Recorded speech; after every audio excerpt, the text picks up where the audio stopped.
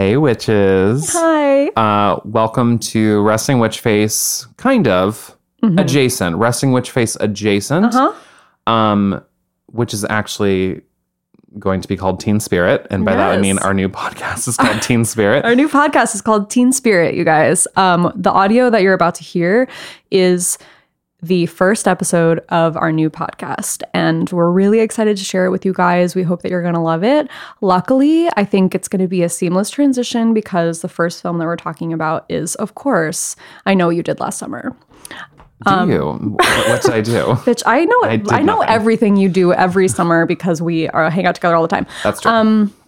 But we would really love if you guys would stick around to hear the new podcast. And it would really mean a lot to us if you would go on over to Teen Spirit on iTunes and subscribe and rate, review, and subscribe there.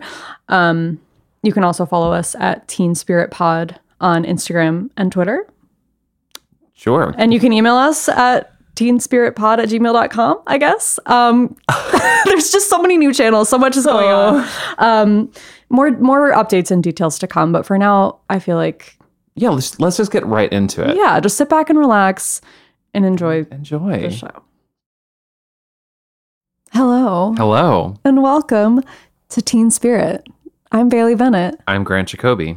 And this is the pilot episode. Our first ep. Welcome. Thank you so much for being here. You might recognize our voices from the podcast Resting Witch Face. That's right. These two witches have spent the last 2 years together recording a very spooky podcast that we love, but we're ready to move on to something new and exciting. So in case you don't know. And young. We're feeling really young. We're feeling super young, which is why we're definitely here to talk about films that came out 15 to 25 years ago.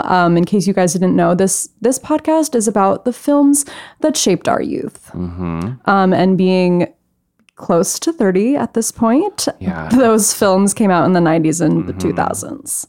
And the film we're going to talk about today, we're going to take you right back to 1997, That's right. A great year. Do you remember 1997? I was 5.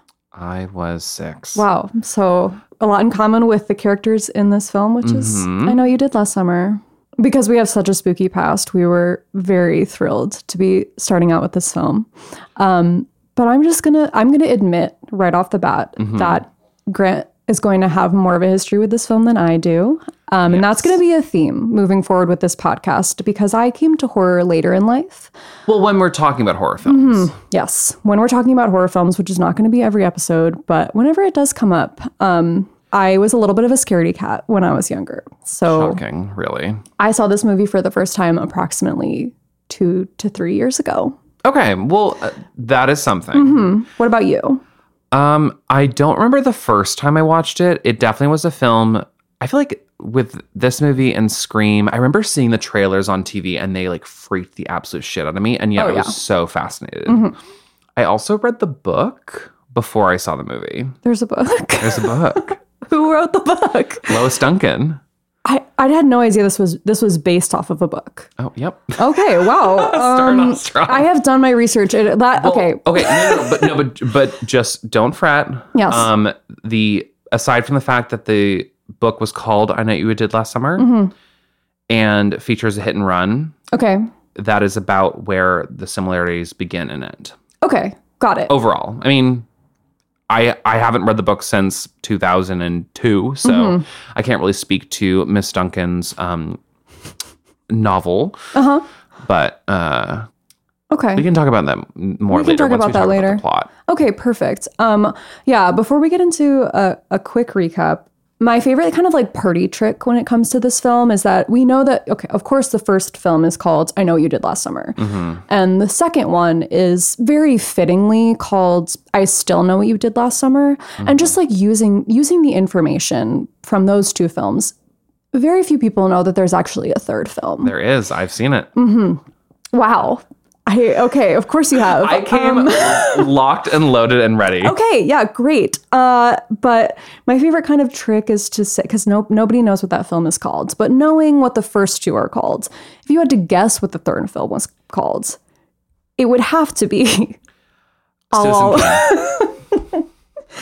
I'll always know what you did last summer. The creativity there is top notch, and yet the third film has nothing to do with the first two.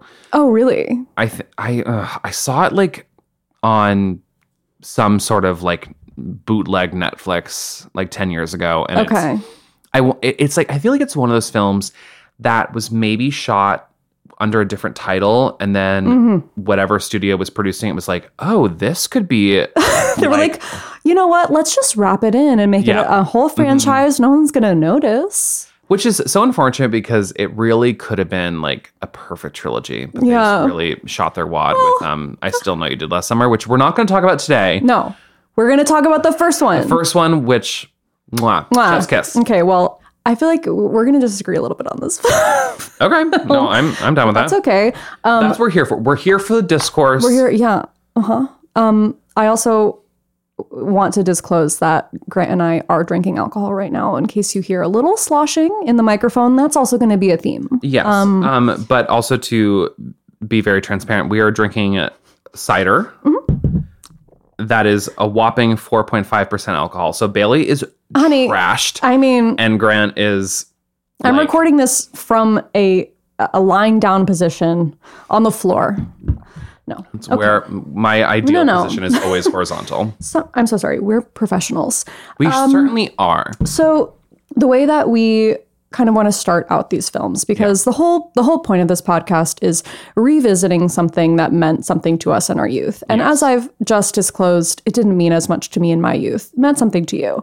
But I think it's important and interesting and funny for us to write down our assumptions about what a rewatch of this film is going to be like before we watch it, which I know we both did before we watched this film. So before we get into the discussion, do you want to go over a couple assumptions that we had? Yeah, please. Okay, well, all I wrote, I think the most important thing, and something that we're going to have to acknowledge right away, is that Sarah Michelle Gellar is not given the respect that she deserves in this film. She's certainly not. That is the biggest takeaway. The biggest takeaway. But we'll get to that. Helen Shivers deserves so much. I tweeted it while watching Helen Shivers. Yeah. And I think you guys are also going to quickly notice that a big part of the reason why we wanted to do this film first is because we do have a deep and ever-growing obsession with Sarah Michelle Gellar. Yes. Both Bailey and I are avid Buffy watchers. I was at my peak obsession with Buffy circa 2002. Bailey's peak obsession was circa 2018. Yeah. Okay, I was 17. 17, sorry. Again, I'm coming to it late, but I am fully here now. But that is why I feel like our mutual obsession with these films and these various TV landscapes are so interesting, I would think. Yeah. Is because oftentimes we're coming from a nostalgia lens from my standpoint and from a very current academic, if you will. Okay, yeah. I mean, if you want to say it, I was a film major, and I'm not going to hide it. You certainly were. My mother wished I was a film major, and she always was like, "Why don't you take more film classes?" I was like, "Because I'm busy cross-dressing in all of the musicals." Bailey and I went to college together. By the way, we did. We're friends. Another assumption that I had is that this whole cast is still hot. And I think that that's a fair assumption. This whole cast has aged beautifully. Perfectly. Great. We're in agreement. Okay, this is an interesting one. I said, I feel like this is a film that thinks it's giving you strong female characters, but actually misses the mark in terms of representation. And having watched the film again, I'm going to say that's kind of true.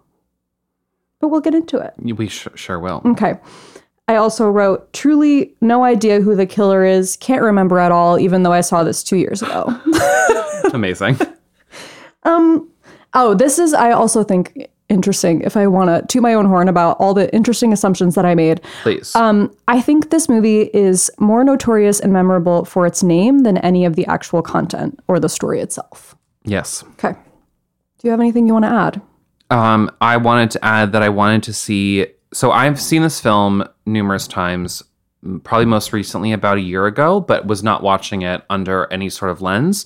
So my big things I want to take note of were to see the chemistry, if any, between Sarah Michelle Gellar and Freddie Prinze Jr., as they are currently married and did meet and fall in love while making this film. That's a good point.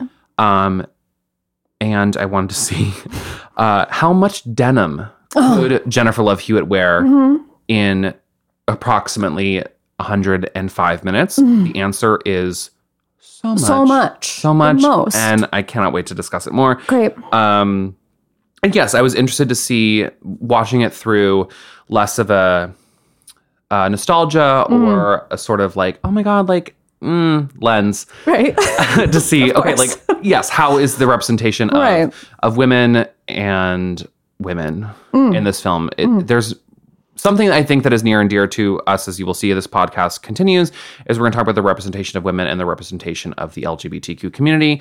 This film, there's no representation. Representation, except for the time, I don't know if you caught this, because I had to rewind 3 times to make sure I heard it correctly, when Ryan Phillippe's character, Ray. No, Barry. Barry. No. Ray is Freddie Prinze Jr. Oh, fuck. It's Barry. Okay. In reference to the fisherman, in one scene, just casually says, they're like, oh, like, make sure you go, like, watch Helen, and if you see the fisherman, and he goes, yeah, I'll pound his ass. Nice. And I was like, all right. Okay. Wow, so we do have queer representation. We do. Wow. We do. Incredible. Some nice top representation from Barry. Amazing. Okay, so... The men don't matter in this film one bit. Does anyone matter in this film? Helen Shivers. Okay, you're right. She always matters. All right. I feel that we've aired our assumptions. Yes. Now let's get into the rewatch. Please. I'm going to give a quick recap to start. I wrote this myself, so thank you. TM. On the 4th of July, 1996, in the seaside town of Southport, North Carolina, 4 friends named Julie James, sorry girl, Ray Bronson, Helen Shivers, and Barry Cox. Just like right off the bat. Sorry, Barry Cox. Barry Cox and Helen Shivers. Yeah. I don't know, drinking game alert, whenever you hear the word Helen Shivers, because I will only refer to her by first and last name. Of course. What a name is that? Perfect. And I mean, Barry Cox, again, our queer representation. Thank you, Ryan Phillippe. They're driving along the beach after a night of drinking and celebrating, while Ray, who is played by Freddie Prinze Jr., is the driver and is sober. Barry is very drunk and sloppy, and he's kind of distracting the car full of friends enough to accidentally strike a man crossing the road. And I did note that this inciting incident happens only 14 minutes into the film. After much deliberation, the friends decide to dispose of the man's seemingly dead body by throwing it into the ocean, only to find at the last second that he isn't actually dead after all. However, they escape his clutches and leave him to perish in the ocean, and the 4 of them swear to never speak of this night again. 1 year later, however, the group starts receiving mysterious letters and sinister messages that suggest the man they thought they murdered might not be fully gone. I'll also say this was directed by Jim Gillespie and written by Scream's own Kevin Williamson. And the film premiered on October 17th, 1997. And it made over $125 million at the box office, which for a film that cost $17 million to make, which honestly feels high for what the product was, I will say. This was actually a really successful film economically or financially. And although the critical reviews were mixed, some said it paled in comparison to Williamson's predecessor, which was Scream, and I think that we can all agree on that. Did you know that this was written before Scream? I did not. Yes. Clearly, I don't know anything, and you know everything about this movie, so please tell me. Happy to help. So I'm here to mansplain. Great. Just kidding. We hate men on this podcast. So, fun fact. So Scream came out in 1996, also written by Kevin Williamson. Yes. And because Scream is so successful, there was like a hot bidding war to like anything else he'd written before, which happened to be the screenplay, which was rushed into production and released less than a year after Scream, around the same time as Scream 2. And actually, fun fact, Sarah Michelle Gellar, who is featured in Scream 2, filmed those 2 films right back to back. Makes sense. I have no idea how she did that and also was filming Buffy at the same time. I mean, a queen. But also she can do anything. Goddess. Of course. So she wrapped this is all also like, I know this simply just from IMDb trivia He's reading off of nothing right now. This is all from memory. from earlier today, that she wrapped I Know You Did Last Summer and went right into Scream 2, which is like amazing. fucking incredible. Iconic. I mean, so should we just get into it? Yeah. Let's discuss this freaking film. I took notes, bitch. Ooh, And I know you did too. I did. Here's my hot take. Yeah, what are the overall impressions? I think this movie is bad. I think it's really bad. I don't think it's. I actually see that's interesting because in watching it from a critical lens, I was like, this actually I feel isn't that bad. Okay, interesting. It's okay. not. I mean, it's not great. It's certainly not great. It's very convoluted, Yes, unnecessarily so. well, I have some points to back it up. Please. But one of the first things I'll say is that I don't think that this film is as fun as I would hope that it would be. No, it's a bummer. It's a real bummer, right? Like, and it's kind of and it has some of the cheesy elements that make, a 1997 film fun to watch today, but for the most part, it is a series of extremely gruesome murders, And yet, there's like virtually no blood. but I would say it's graphic, though. I mean, Would you? Yeah. Well, okay. So, I mean, if you've never seen the film, I don't know, you should watch it. But Yeah, watch the film and then yeah. But so rent for $1 on Amazon. truly, it was Or you can just, like, 99 watch it cents from like worth every the penny. GameStop DVD that I purchased back in like 2006. Incredible. But if you don't remember, the murderer is a fisherman who kills people with this fish hook. Which is like the strangest. It is the stupidest. Like, it's really dumb. It's like a Mary-Kate and Ashley level villain to me. Well, I don't want to get too ahead of ourselves, especially because his reasoning behind the murders is Okay. flimsy as Yes. fuck. Okay, yes, I want to get to that. Okay. We'll get to the ending later. Okay, sorry. No, it's fine. I mean, Jumping ahead. so yeah, some of the fact that it's not that fun is something that bothers me. But one of the things that bothers me the most is the characters that this film is set around are actually really unlikable. And I don't think that you ever get to a place where you really care about them that much. Maybe Julie's character, Jennifer Love Hewitt, like maybe you get to a place with her and Ray a little bit. See, I think that, and the more and more I watch the film, I feel like the only character that is given proper character development, and I feel like you actually sympathize with, is Helen Shivers, because Sarah Michelle Gellar is, I feel, is very, very likable. Yeah. She's kind of this like, because you have this, right off the bat, you have archetypes. You have the prom queen, Helen Shivers. Yes. You have the football pro, Barry Cox. Yes. You have the plain Jane, Julie James, Jennifer Love Hewitt, and you have whatever the fuck that Freddie Prinze Jr. is supposed to be, like truly. fisherman's son, like wayward outcast, and yet also like kind of like the fact that those four are friends makes literally no sense. Exactly. Thank you. Yes. That bothers me a lot. Also, like, Julie and Helen would truly never speak to each other. No. And the fact that I feel like if the film had been crafted where it's like, oh, these like four like happened to be involved in this accident, just like happenstance, like holy shit, they're bound by this. Oh, that makes so much more sense. Would be really interesting. Instead, you have this like, oh, they were like all friends, and it's like senior year, and they're like going off together. But to loop back to my point that I was making, I feel that Helen, you know, she talks about how she wants to go to New York and become an actress. Yeah. And then you see how that doesn't really work out because she's like racked with guilt. And she's kind of this like fallen from grace prom queen. And yet also like you like see her family life and that her sister is a fucking asshole. Yeah. Her dad ignores her. Yeah. And she's now like working at their like family department store. And like, I don't know. I just like, I feel for her. Absolutely. And especially, not to get ahead of ourselves, but like the climactic scene where she is on the run from the killer. Oh my God. Constantly like devastating. That is the peak of my anxiety. Yeah. And it's a great scene. Yes. But I feel like in watching the film today, once she dies, I was like, well, I have no interest because Right. Julie James is literally the biggest wet fucking Yeah, she blanket. sucks. She sucks so much. All she does is like whine and then scream. Yeah. And while I will say Jennifer Love Hewitt does have a nice set of pipes. Yeah. Like she's a great screamer. Great screamer. But she screams at in that Yeah. the last like third act. Oh, yeah. Screams at every single thing. Yes. I completely agree with you. I think it would have made a lot more sense if these four people had been kind of like thrown together, but instead they try to make it that like, okay, Julie and Ray are together and Barry and Helen Shivers are together.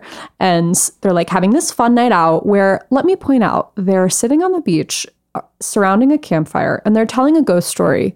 And I took a note because literally everyone in the circle already knows the ghost story and they're correcting each other. So why are they telling this ghost story? Who is listening? No one. Me, I guess. Yeah, the Incredible exposition. well, it's clearly like, oh, like we're gonna set up the fact Right. that this killer is gonna have a hook for the hand. So let's talk about this urban legend where this guy has a hook and Right. But okay, so here are some of the problems for me. yeah, First of all, they try to set up this like class socioeconomic conflict with the fact that like Ray's family is more poor than the rest of them. like bullshit. But they literally like it's never revisited besides the fact that he's like still working in the town, but you never see so you is never meet Helen. you never meet anyone in his family. Like Yeah. you never see where he lives, like except for one time where I think you might see where he lives and his house is huge. Like it's I think that's Barry's house is definitely like Barry's he's house like is the rich guy. for sure. But Helen isn't. I mean, Right. It's like, I mean, they all live in this like sleepy seaside town, which I definitely think is like a Kevin Williamson special because Yes. he's also the writer of Dawson's Creek. yes, they go to Dawson's Beach. Oh, I didn't even realize. Mm-hmm. Okay. I mean, I actually will say that I really enjoy the setting of this film Mm-hmm. because it feels like it is unique in that it's not just like a slice of suburbia Yeah. or like a urban metropolis. It's like this like seaside town. The fact that the climax takes place on a boat, like there's a Yeah, lot of it's things that are very utilized. unique. Yeah. Although like clearly like when they're driving around, it's like that is just the cliffs of California. Like Absolutely. North Carolina is full on fucking flat. flat. Yeah, flat as fuck. Absolutely. But yeah, I agree. I like the setting, but I don't think that they don't really utilize like it kind of just seems like everyone in this town is pretty well off, and I think they're trying to set up this distinction between like the people who work the ships and like all the really like rich people in the town. But not even. but It you feels don't like it's feel like it. okay, like it's like this like fishing town, and yet they're like when they go out to like the quote unquote the sticks, which is Right. the house in The Conjuring. I don't know if Yeah. you noticed that. Oh my god. Yeah, that is you're right. That is the full on You're house in The Conjuring. totally right. Okay. When they go visit Anne Heche. Nice. Heche? Missy? Yeah. What? How do you pronounce Anne Heche? I don't know. All right. That actress? I don't know. Formerly girlfriend of Ellen DeGeneres. Really? I don't realize how much I'm like teaching you. Why do I not know anything pop about culture. this? Okay, Yeah, Ellen sick. DeGeneres and Anne Heche like dated in like the 90s, What the and then fuck? Anne Heche like had this like full on mental breakdown, like thought she was seeing aliens. Oh my god. You need to do some research. Wow, I need girl. to- what am I Jeez. doing? All right, so actually, we're gonna wrap this up so Bye. Billy can Okay. do her homework. Just no. kidding. No, all I'm gonna do is I'm just I'm gonna loving keep this. yelling my opinions at you. Please, I'm enjoying it. Okay, yeah. thoroughly. So that bothered me. And another thing is Barry's entire character made me want to pull my hair out. Like I truly Yeah. he is like toxic masculinity personified. And he is at a 10 from the beginning of the film. Like there's not a moment where he is acting like a normal person. Like he is screaming every line, pushing people around, like attacking his girlfriend, demeaning any woman that comes within his path. It is insane. I hate him. But you're also not supposed to like him. I feel Right. like had the writing had some finesse, you would have had like I feel like it was very clear like he was supposed to be the jock, the douchebag. Right. Like he's the first one to die. Like you're not supposed to care about him. Yeah. But But he's still around long enough. he's that's, around like, for a while. He dies he's like right core before four. Helen does. No, which is actually a critique I have. And I can respect a film that isn't afraid to kill off its main characters like halfway, 3/4 through the film. But I just I didn't care about him. No, and honestly, like, I think that's actually a big issue with this film is because you set up this core four, the deaths that happen outside of those core four are really irrelevant. Totally. Actually, the death of Max was actually added in later, like in post-production, because Why? they were like, no one dies until an hour into the film. Like, we need to set up the sense of dread. Okay. But his death is like meaningless and like makes no sense in the narrative plot. And then, I mean, my biggest issue I have is the fact that like this fisherman character is like taunting this group of teens, where he sends a letter allegedly just to Julie, right? Saying, I know what you did last summer! Exclamation point. I lost my goddamn mind when I was watching that today. I was like, it's just like, it's so cutesy and it's stupid. So funny. He's like, I'm making a point. It's like literally this exclamation. Yes. And the fact that he runs over Barry with a car and leaves him lets him live. Yeah, and Barry just survives. He breaks into Helen's house and cuts her hair, which honestly, to this day, is still the scariest scene to me, is when he's just like walking around her house. Simply because when the first time, now I remember the first time I watched it, it was on TV. Yes. And I was probably like 9 or 10 years old, and I was scared shitless, just like this, like lumbering, man, like falling around like Buffy around her house. I'm like, leave her alone. I mean, sure. When you see him, he's walking up the staircase, and she's turning that corner, and she just misses terrifying. him. No, absolutely terrifying. But then he does cut her hair into a sensible bob, which is a sensible season 2 Buffy bob. Confusing. Like, her hair looks great afterwards. Yeah. I'm like, perfect. Just like cut off all those extensions. So you have the running over the car, the note, and the cutting, giving Helen a sensible bob. Right. And then leaves Max's body in Julie's car. Right. So you have like all these like taunting, these like threats. But it's like, so what is your end game? But what is the motive? Are we trying to kill all of them? Are we trying to scare all of them? So this is a thing that every time I watch this movie, I'm still constantly confused. Yes. Which is that we have David Egan, who we believe is the victim of this hit and run, because apparently who they hit is disfigured beyond belief that they're like, it has to be this guy whose body ends up washing up to shore. And actually we see in the early parts of the film drinking on cliffside. Right. Turns out that he and his girlfriend, whose name is something, Susie. Yes. Died, or they were in a car accident. She died on these cliffs. Yes. And then actually Ben Willis, it must be Susie Willis. Ben Willis, can I just give this away, right? Yeah. This is a spoiler-full podcast. Her father killed David Egan on the anniversary of Susie's death, and then happened to then get hit by this group of teenagers, and then survived that hit and run, and then for some reason was like, let me get back at these kids for running me over while I was disposing of it makes no sense. Absolutely. That, I believe, is correct, because I also spent a lot of time being like, okay, so this is the version we're going with? Okay. Yes, there's many problems with this. I'm almost positive that the body they hit is wearing the exact outfit that David Egan is wearing when you see him in the first scene of the movie. I'm sure that's intentional. Which is, okay, sure, fine. But I think the biggest issue with this is that I think the storyline of a father seeking revenge for his daughter's death is compelling to me. Definitely. Like, I think the fact that he would want to get revenge against this guy because of her, and he decides to kill him on the anniversary of her death, sure, that makes a ton of sense. I care about that story. But then when, exactly, it changes to him then getting accidentally hit because he just committed a murder on this road. So then now he's seeking revenge against these 4 kids for hitting him who had nothing to do with his daughter. It was a true accident. Like, they did. It was a true, which also, like, from the get-go, every time I watch this movie, I'm like, like, they'd be like, it's manslaughter. I'm like, it's like, yes, but also, like, I get the whole thing. Like, Barry dropped the bottle of booze in Ray's lap. So it's like, oh, like, no one will believe that Ray was driving and it was actually Barry. I mean, that no, it was Ray, but like, they should have confessed from the beginning. And then there would have been no issue. No issue at all. But Not to mention the fact that so he's seeking revenge against them, but he's also killing anyone he comes in contact with. Like you said already, like the Max killing makes no sense. I mean, I guess Helen's sister makes a little more sense because she's there, but like the police office, it's really flimsy. It's brutal as fuck. And it's like, I guess you're supposed to just believe like, okay, this guy snapped, like this father lost his daughter. He doesn't care who he kills at this point.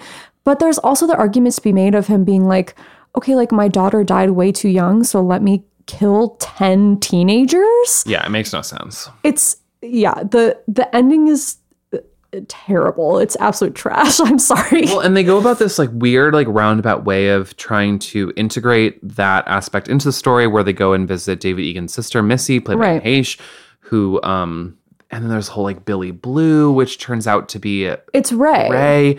And again, I remember watching the first time and being like, huh? Mm-hmm. It's just like way too many red herrings and like it's like there's no concrete through line, and especially the fact, this is the thing that drives me actually the most insane about teen slasher films is that the adults are fucking useless. Absolutely useless. Like the police are useless. I mean, whoever that deputy who is driving Helen Shivers to her literal demise, my God, deserved to get killed. And also when she's like running into the crowd and she's like, like Barry's being murdered in the balcony, and everyone's like, wait, stop. Let me grab you. Like, let me just go in for a quick hug, SMG. Yep. It's so infuriating, and it gets mocked brilliantly in a Scary Movie. Actually, a lot of this film gets mocked really brilliantly in Scary Movie. Okay, amazing. Obviously, I've never seen that movie. Who am I? What am I doing?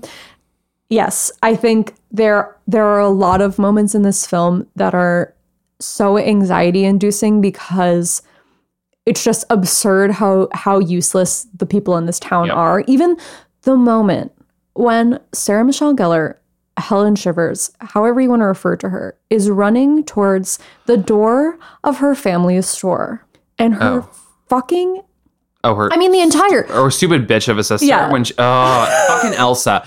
Elsa's so dumb. Elsa is like dumb. All she does is be an absolute bitch. Can you imagine? You're standing inside of an establishment and your sibling, even if you don't like them, is standing outside of that door, screaming bloody murder, banging on the door, like probably has tears and like probably blood all over her body, and you're like, oh my God, like, why are you being so dramatic? It's like, that's not a real person. That's not a character. For me, that scene was when Julie is on the boat with Ben Willis and she sees all the photos that he's taken of like her and her friends. Yep. And he comes in, he's like, hey, like, do you need help? And she's like, yes, I need help. Just gonna pretend like these photos aren't like plastered up next to me. Like, gotta go. Yeah. Or, yep. Go ahead. Or even at the end when she and Ray are like finally reunited, and he's just like, I forget which one. I think she says it to him like, I like get like I understand you like more than anyone else. I'm like, yeah. Do you? Do you guys know each other at all? Have we seen you guys interact except for the time you guys fucked on the beach? Which I will say is actually an interesting, nice trope that usually in horror films, sex equals death. And the fact that you have the innocent girl and her boyfriend copulate and it does not lead to instant death. Yeah. Although I guess how much copulation can be done when you're wearing an ankle length jean skirt? Absolutely. I think that's a great point. And I would also point to the amount of sand that would inevitably get inside of you. A lot of crevasses are just like packed full of sand. Okay, I think this is a great moment to transition into just talking about the fashion a little bit. And okay, another hot take that I have. Another hat take is that the fashion in this film is not that bad. I find it to be in some ways kind of chic. It's honestly back in style. Like the tiny sunglasses and like a mini skirt. Like it is, and like a halter top, like that's kind of in. Okay, anything that is worn not by Jennifer Love Hewitt, I can get behind. But the whole time watching it today, I just was like, how much more denim can we see? Sure. Like jeans. Yep. Overalls. Oh, the overalls they're absolutely huge overalls. Like billowy. Enormous, like you're painting your mom's bathroom. Absolutely. Overalls. Yes. Joveralls, if you will, because they are also denim. I will. Yeah, but like other than that, she also wears a lot of bucket hats. At least I have a note here that says first bucket hat spotted. So we know that that happened. But I think in general, it's like it's more timeless than not. Like I wasn't constantly distracted by the fashion, which is rare for a film from 1997. And aside from the ending scene where Julie is on the phone with Ray in this like really weird shower scene where they're like, I miss you too, but I'll see you in like a couple months. Like she basically it's like super weird. She's like, love you too, Ray. Like, and she's on this like giant cell phone. There's actually like no reference to technology, which actually I think holds up really nicely in terms of the current lexicon. Yeah, absolutely agree. I think it's a nice like you said, that I think the setting really lends itself to that. It's just like a slice of their lives in this little town, and you don't have to really think about the outside world that much, which I do think helps the movie. Totally. One other thing that I want to talk about is, and this kind of goes along with the character development that we were talking about before, but I do think like Kevin Williamson struggles to write female friendships a little bit, because I think that's something that was, in general, like this group of people wouldn't spend time together, but in particular, there's a large stretch of the film where it really is like Julie and Helen who are trying to do this together and like going to see Missy and like trying to spend time together. And you're supposed to believe that these girls used to be really good friends and they've grown apart because of the incident, of course. But I think it's a theme that you see in Scream as well, where it's like, he writes that Sidney Prescott's character has female friends and like they're there, but they're so underutilized. Which is interesting because actually that was a big takeaway I had from watching it today, which is like, holy shit. Like not that the friendship has developed well, but I'm like, I care about Helen. Like I like want to see her survive. And maybe it's the bias of like loving SMG. Yeah. But like there's so much more of the script that's dedicated to seeing Julie and Helen. Yeah. And you're actually right. even in the ending credits, it goes Jennifer Love Hewitt and then Sarah Michelle Gellar, then Ryan Phillippe, then Freddie Prinze Jr. And yet Freddie Prinze Jr. and Jennifer Love Hewitt are the two that survive because they're like the couple. And yet it's like, I don't give a shit about either of these people. I don't give a shit about their relationship. I think it's bullshit. Yeah. I will give it that, and I will agree with you that this film really, it does focus on the women for a lot of the movie, and that's great. And that's kind of rare for like a 90s horror film like this. And it's a theme for Kevin Williamson, again, who obviously the Scream franchise revolves around a woman that you care about a lot. And I don't want to discount that.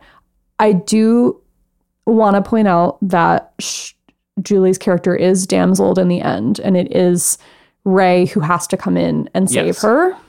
I was interested in that specifically because I think Helen Shivers, aside from the last second when she decides to turn around and see if the killer's behind her, and then he miraculously appears on the other side of her. So exhausting. She's pretty... She holds her own. She holds her own and actually like fights back. And the fact that like she's like able to like get herself that dumbwaiter like throughout is actually like pretty smart in eluding him. Mm-hmm.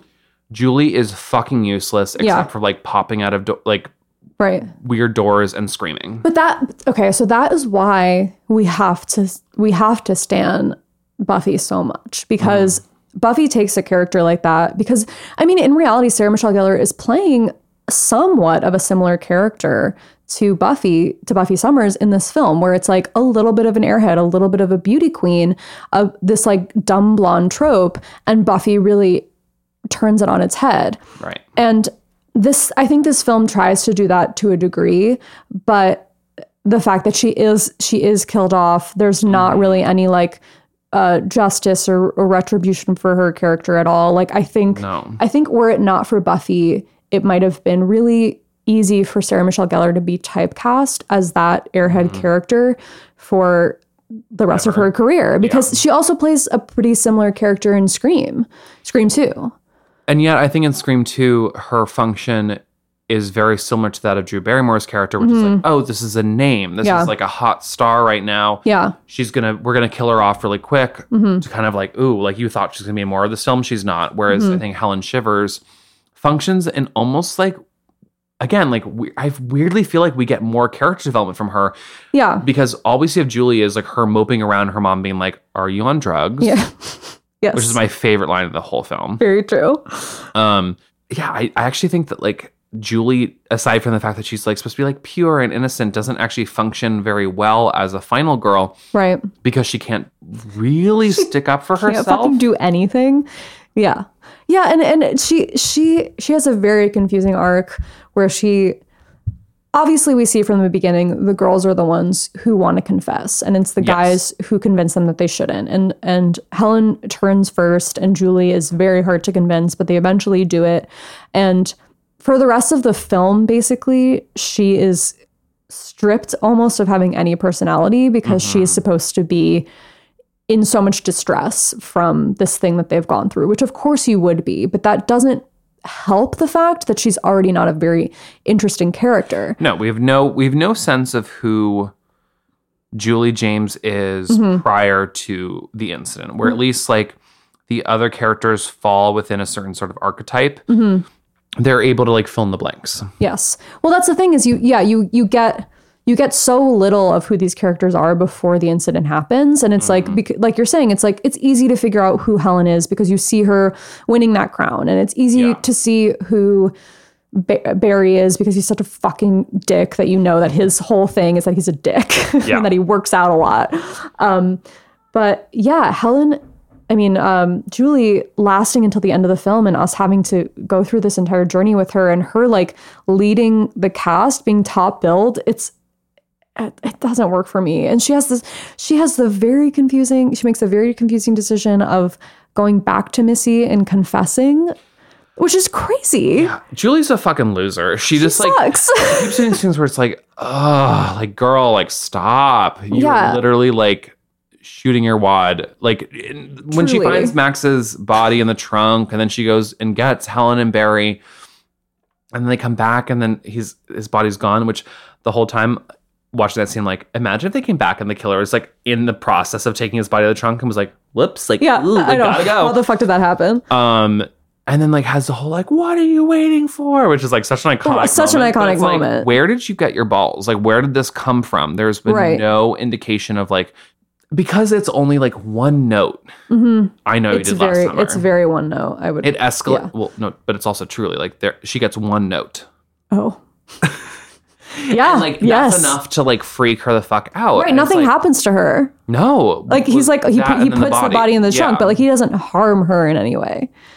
Yeah. No, it escalates very, very, very quickly. Right. And it's nice that oftentimes in films like this, the women will be left out of the final battle and kind of like they'll get hurt right at the beginning and then like can't participate, which is not something that happens in this movie. And that's nice. I mean, I think in a lot of horror, there is that final girl trope, and it's about like finding which girl is going to be that final girl. And right. Like, it makes sense that Helen is the beauty queen, which means she's like the slut, right. And like the sluts always die. Right. Whereas like Julie James is like pure and like innocent, so she lives. And yet again, like I feel like the film dedicates a lot of time to developing the character of Helen. You're right. And maybe that's on purpose to throw us off. What I will say is in the book, no one dies. No one dies? No one dies. It's also different because in the book, they don't hit a fisherman. There's no fisherman aspect. They run over a little boy on his bike. Oh my God. So it's like immediately much darker in that regard. And that the person who's like stalking them and sending them notes turns out to be that boy's brother. And he does like attack them, but they all like survive and then end up like confessing to the police. Yeah. So it's like this weird like moral shift of the person that they end up hitting like doesn't die, right, and turns out to be the killer. So they didn't actually kill anyone. So then like what was all that for? And like are we supposed to be focusing on their guilt, right? And like the fact like is this like a character study of like guilt and like redemption, except there is none because that person didn't die, And he Right. was also a murderer. It's very convoluted. It doesn't make any It sense. really is. And it does feel like a movie that it has a really interesting premise. And like, Totally. I think as soon as you hear that, like a group of teenagers accidentally kill someone, they decide to hide it, and then things start happening to them. Like, that's fascinating. Like, I want to watch that movie, but it feels like, you know, a script that had a great premise and then went through like a lot of rewrites where, as you were saying, they're like, we need to add in more death. Like, there needs to be a bigger twist. We need to see like more violence happening, because I do think it could have been a lot more powerful had it been a slower build up to what to eventually maybe a murder at the end. But I actually think the movie would have been a lot scarier had he not just like brutally killed a random character at the beginning. Yeah.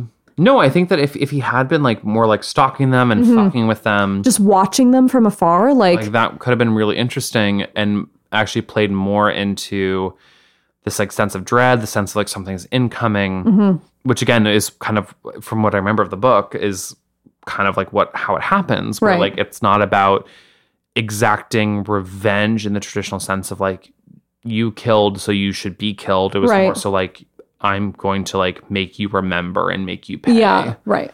Which is for much what you've more, done, which is doesn't make a whole lot of sense. But it's like, okay, like, so the killer is the person that you dumped in the water. And also like, can we just address the fact that like when they're dumping his body and then he like grabs onto Helen's crown? Yep.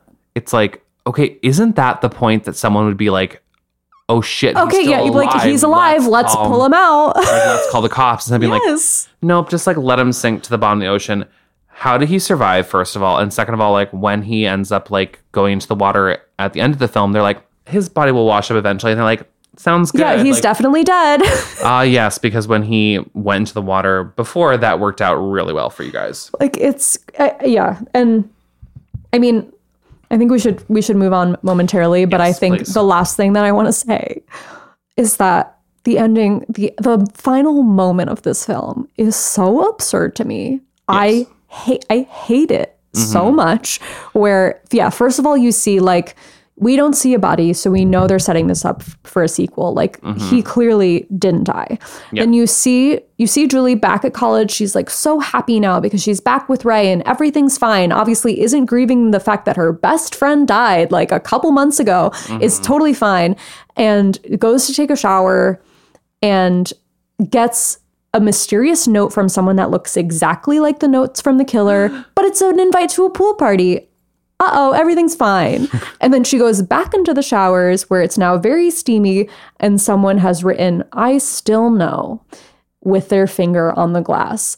And then just breaks through the glass and attacks her. And then it just goes black and it's the credits and that's the end of the movie. Just so you know, the sequel does not reference that scene whatsoever. Oh, perfect. And also ends in a very similar, like, additional scene that is so unnecessary and just signifies a sequel that will never come. It's Okay, just like this, amazing. like, and the thing is, like, that's actually one of my biggest critique I have of the slasher genre in general, or like honestly horror in general, is this like last ditch effort for Right. that last jump scare, Right. Like that last thing was like where Which, it's like, this isn't even a movie that really had a lot of jump scares. No, aside from like honestly Misty coming up to the car and being like, "Hey," like Right, which is stupid. Like, So that's stupid. pointless. Yeah, it's like, I guess, yeah, it's that feeling of like, oh, they should leave the theater still feeling like on edge. ooh, like But it's something's coming. It's like It's badly done. Okay. So we loved it. No, I mean, listen, I'll watch it again. Like, it's, oh, I love it. I think it's like yeah. And again, now I want to watch again for the chemistry between SMG and Freddie Prinze Jr. they have none. They interact perfect. all of 2 times. There are in the none. film. Okay, there's Yeah, none. There's none. Okay, perfect. But that, I mean, Because Ray is the most undercooked. literally, what is he doing there? He is in maybe 3 scenes in the whole film, and yet gets like top billing. Perfect. It's crazy. I mean, he's hot. He's hot, and like obviously they were like looking for like the hot movie stars of the day, Right. And it just, I mean, I guess they achieved that. Right. And they're still hot. And that's really, are. that's what more can you ask for? I think that transitions us well into our next segment, which is a little where are they now? Where are they now? So let's start with most important to least important. So first of all, obviously Sarah Michelle Gellar. Most important. Most important. I will say, let me just reveal that before we recorded this podcast, we were like, oh, like we should research like the Where Are They Now segment, and then both of us were kind of like, actually like really unnecessary because I could tell you where Sarah Michelle Gellar is, probably like at every moment of every day. So Truly. But please go on. So when this film was released, it was right before, or I guess like right at the top of season 2 of Buffy, which went on for 7 seasons. Sarah Michelle Gellar has obviously been known. She's had a very large movie career. Has gone on to star in the Scooby-Doo films and lots of other... The Grudge. I mean, she's a hardworking actress. She's since kind of pivoted more towards... she and Freddie Prinze Jr. married and have 2 kids. Have been married for 17 years. And she started a food company called Food Stirs. She's since more recently gotten back into acting more so and has a couple pilots in the works. Thank God she's returning to TV.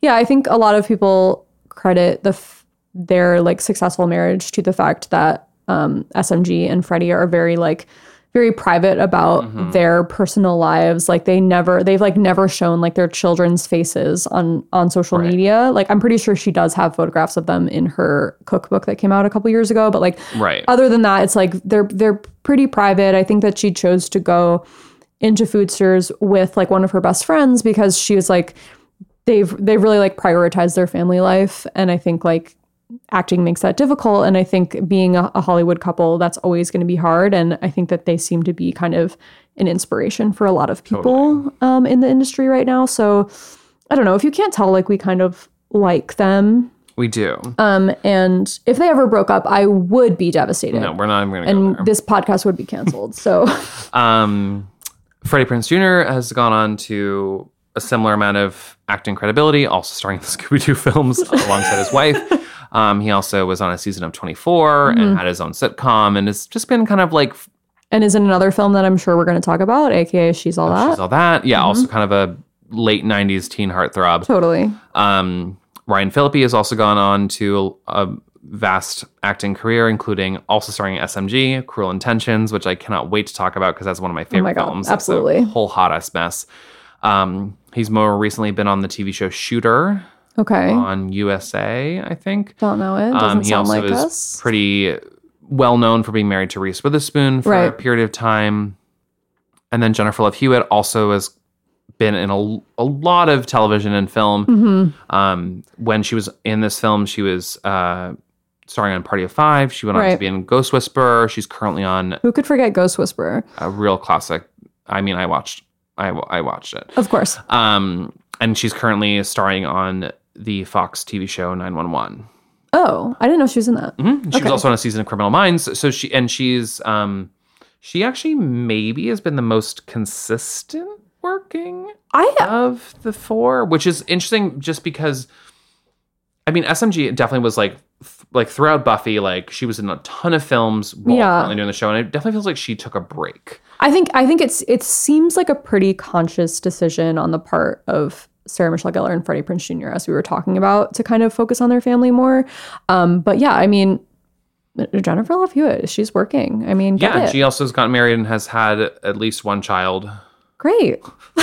At least one? At least one. I will also say that Max is that guy from fucking Big Bang Theory. Yes. Which the first minute he came on screen, I was like, oh my God, that fucking guy from Big Bang Theory is in this. Truly. And then Kevin Williamson, who wrote the film, obviously wrote Scream and created Dawson's Creek and Vampire Diaries. And has had and The Following and a bunch of other TV shows, has had a very successful writing career. Yeah. So he's really right up our alley. We have a lot.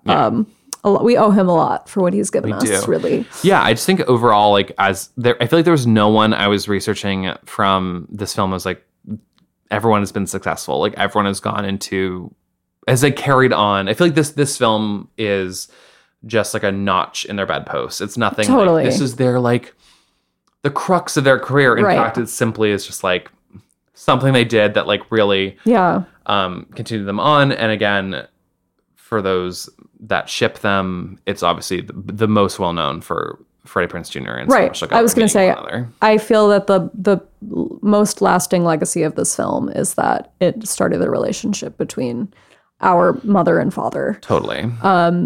But yeah, I think that's the best way you can kind of describe it, is that it didn't feel like it left a huge mark on pop culture, which is kind of why I started this podcast by saying, like, I think like the name itself is very memorable, and the premise of it is very good. The premise of it is very interesting, but the film itself, I don't think the content of the film holds up as well as one might hope. I even think, like, I even feel like if you saw this in theaters in 1997, you might leave like a little disappointed. Like you're not leaving this film feeling like you would leaving Scream. Well, yeah, because I think especially coming off of Scream, which was a huge reboot of the horror genre and the slasher genre. I mean, Scream is incredibly graphically violent and also really, really funny and like socially conscious and like kind of flips a script of like what a horror film is.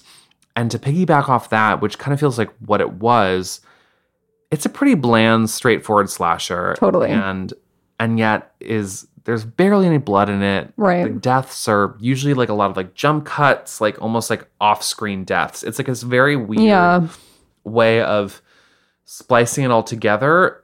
And it's not funny. And it's not funny. It's not funny at all. No. It's really not fun. And that's really too bad, because there was a lot of potential with the title and with the premise, and especially with the cast. Like they could have done a lot. Totally.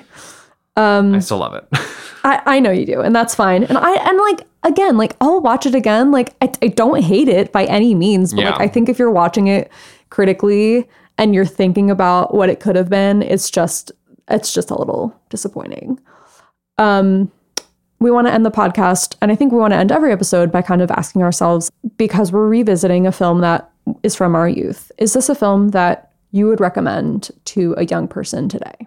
Yes, only in the context of if someone was like, hey, like I want to watch some slasher, like teen slasher flicks. Sure. I would 100% be like, watch Scream. Yeah. Watch, I'd equate this with like Urban Legend, which I really hope we get to at some point. These kind of like very 90s. It's just like it has that nostalgia factor of like, oh, like I know these people. Like everyone in this movie, I'm like, oh, like I recognize them and I empathize with them, even if all their characters are stock and absolute shit. I'm like, I still like these actors, right? And there's nothing like glaringly offensive. Yeah, I think one of the first lines I never knew her breasts were so ample. Which then Jennifer Love Hewitt's character responds with saying, I'm on sexist overload as it is, kill the commentary. Which I thought was actually kind of like a nice... Yeah, he makes like one other comment where he's like, oh, should I be terrified of your IQ or something? Like there's a few sexist comments. I think the representation of women especially is lacking a bit. But I don't think it's so glaringly bad that I wouldn't recommend this to someone today. But I think it's kind of like what you said. Like, I don't think you would recommend this film like in a vacuum on it. Like, it can't stand on its own. If you were like, yeah, watch it in a grouping with Scream and with like with these other kind of like 90s horror films. Whereas I could easily say like to a young person today, I love how we're referring to them as a young person, as if we are some kind of wise elderly owl. But to say kind of like, yes, absolutely watch Scream. Like Scream is incredible. You'll love Scream on its own, versus this film is like, you kind of have to, you have to preface it a little bit. You have to kind of be like, it's not as good as Scream, but like, it's a fun watch. Like you should check it out. That kind of thing is how I would have to recommend it, I feel. Yeah. Yeah, I agree. Okay, great. Well, I think that about wraps it up. I mean, I think that we could talk about this forever, but as I'm sure will be the case with all the films we talk about. Yeah, they can always be dissected further and unpacked more. But we're here to give you a really quick deep dive, and we obviously always want to hear your guys' thoughts. About what you think of the film. And, yes, please. What did we miss and what needs to be touched on more? Absolutely, yeah. So if I was going to say as a reminder, but like it's not even a reminder. We've never even talked about this. You can follow us on Instagram and on Twitter at Teen Spirit Pod. And you can also send us an email at teenspiritpod@gmail.com. We're probably most likely to check our DMs, so that's a good way to contact us. But again, we would love to hear your thoughts. We'd love to continue debating this in the comments. But we really appreciate you guys tuning in for this. Again, this is our first episode. We're really excited to keep doing this. So let us know what you liked and what you didn't like, because we really are open to suggestions from you guys. But until next time, yeah. Bye, bitches. Bye, bitches.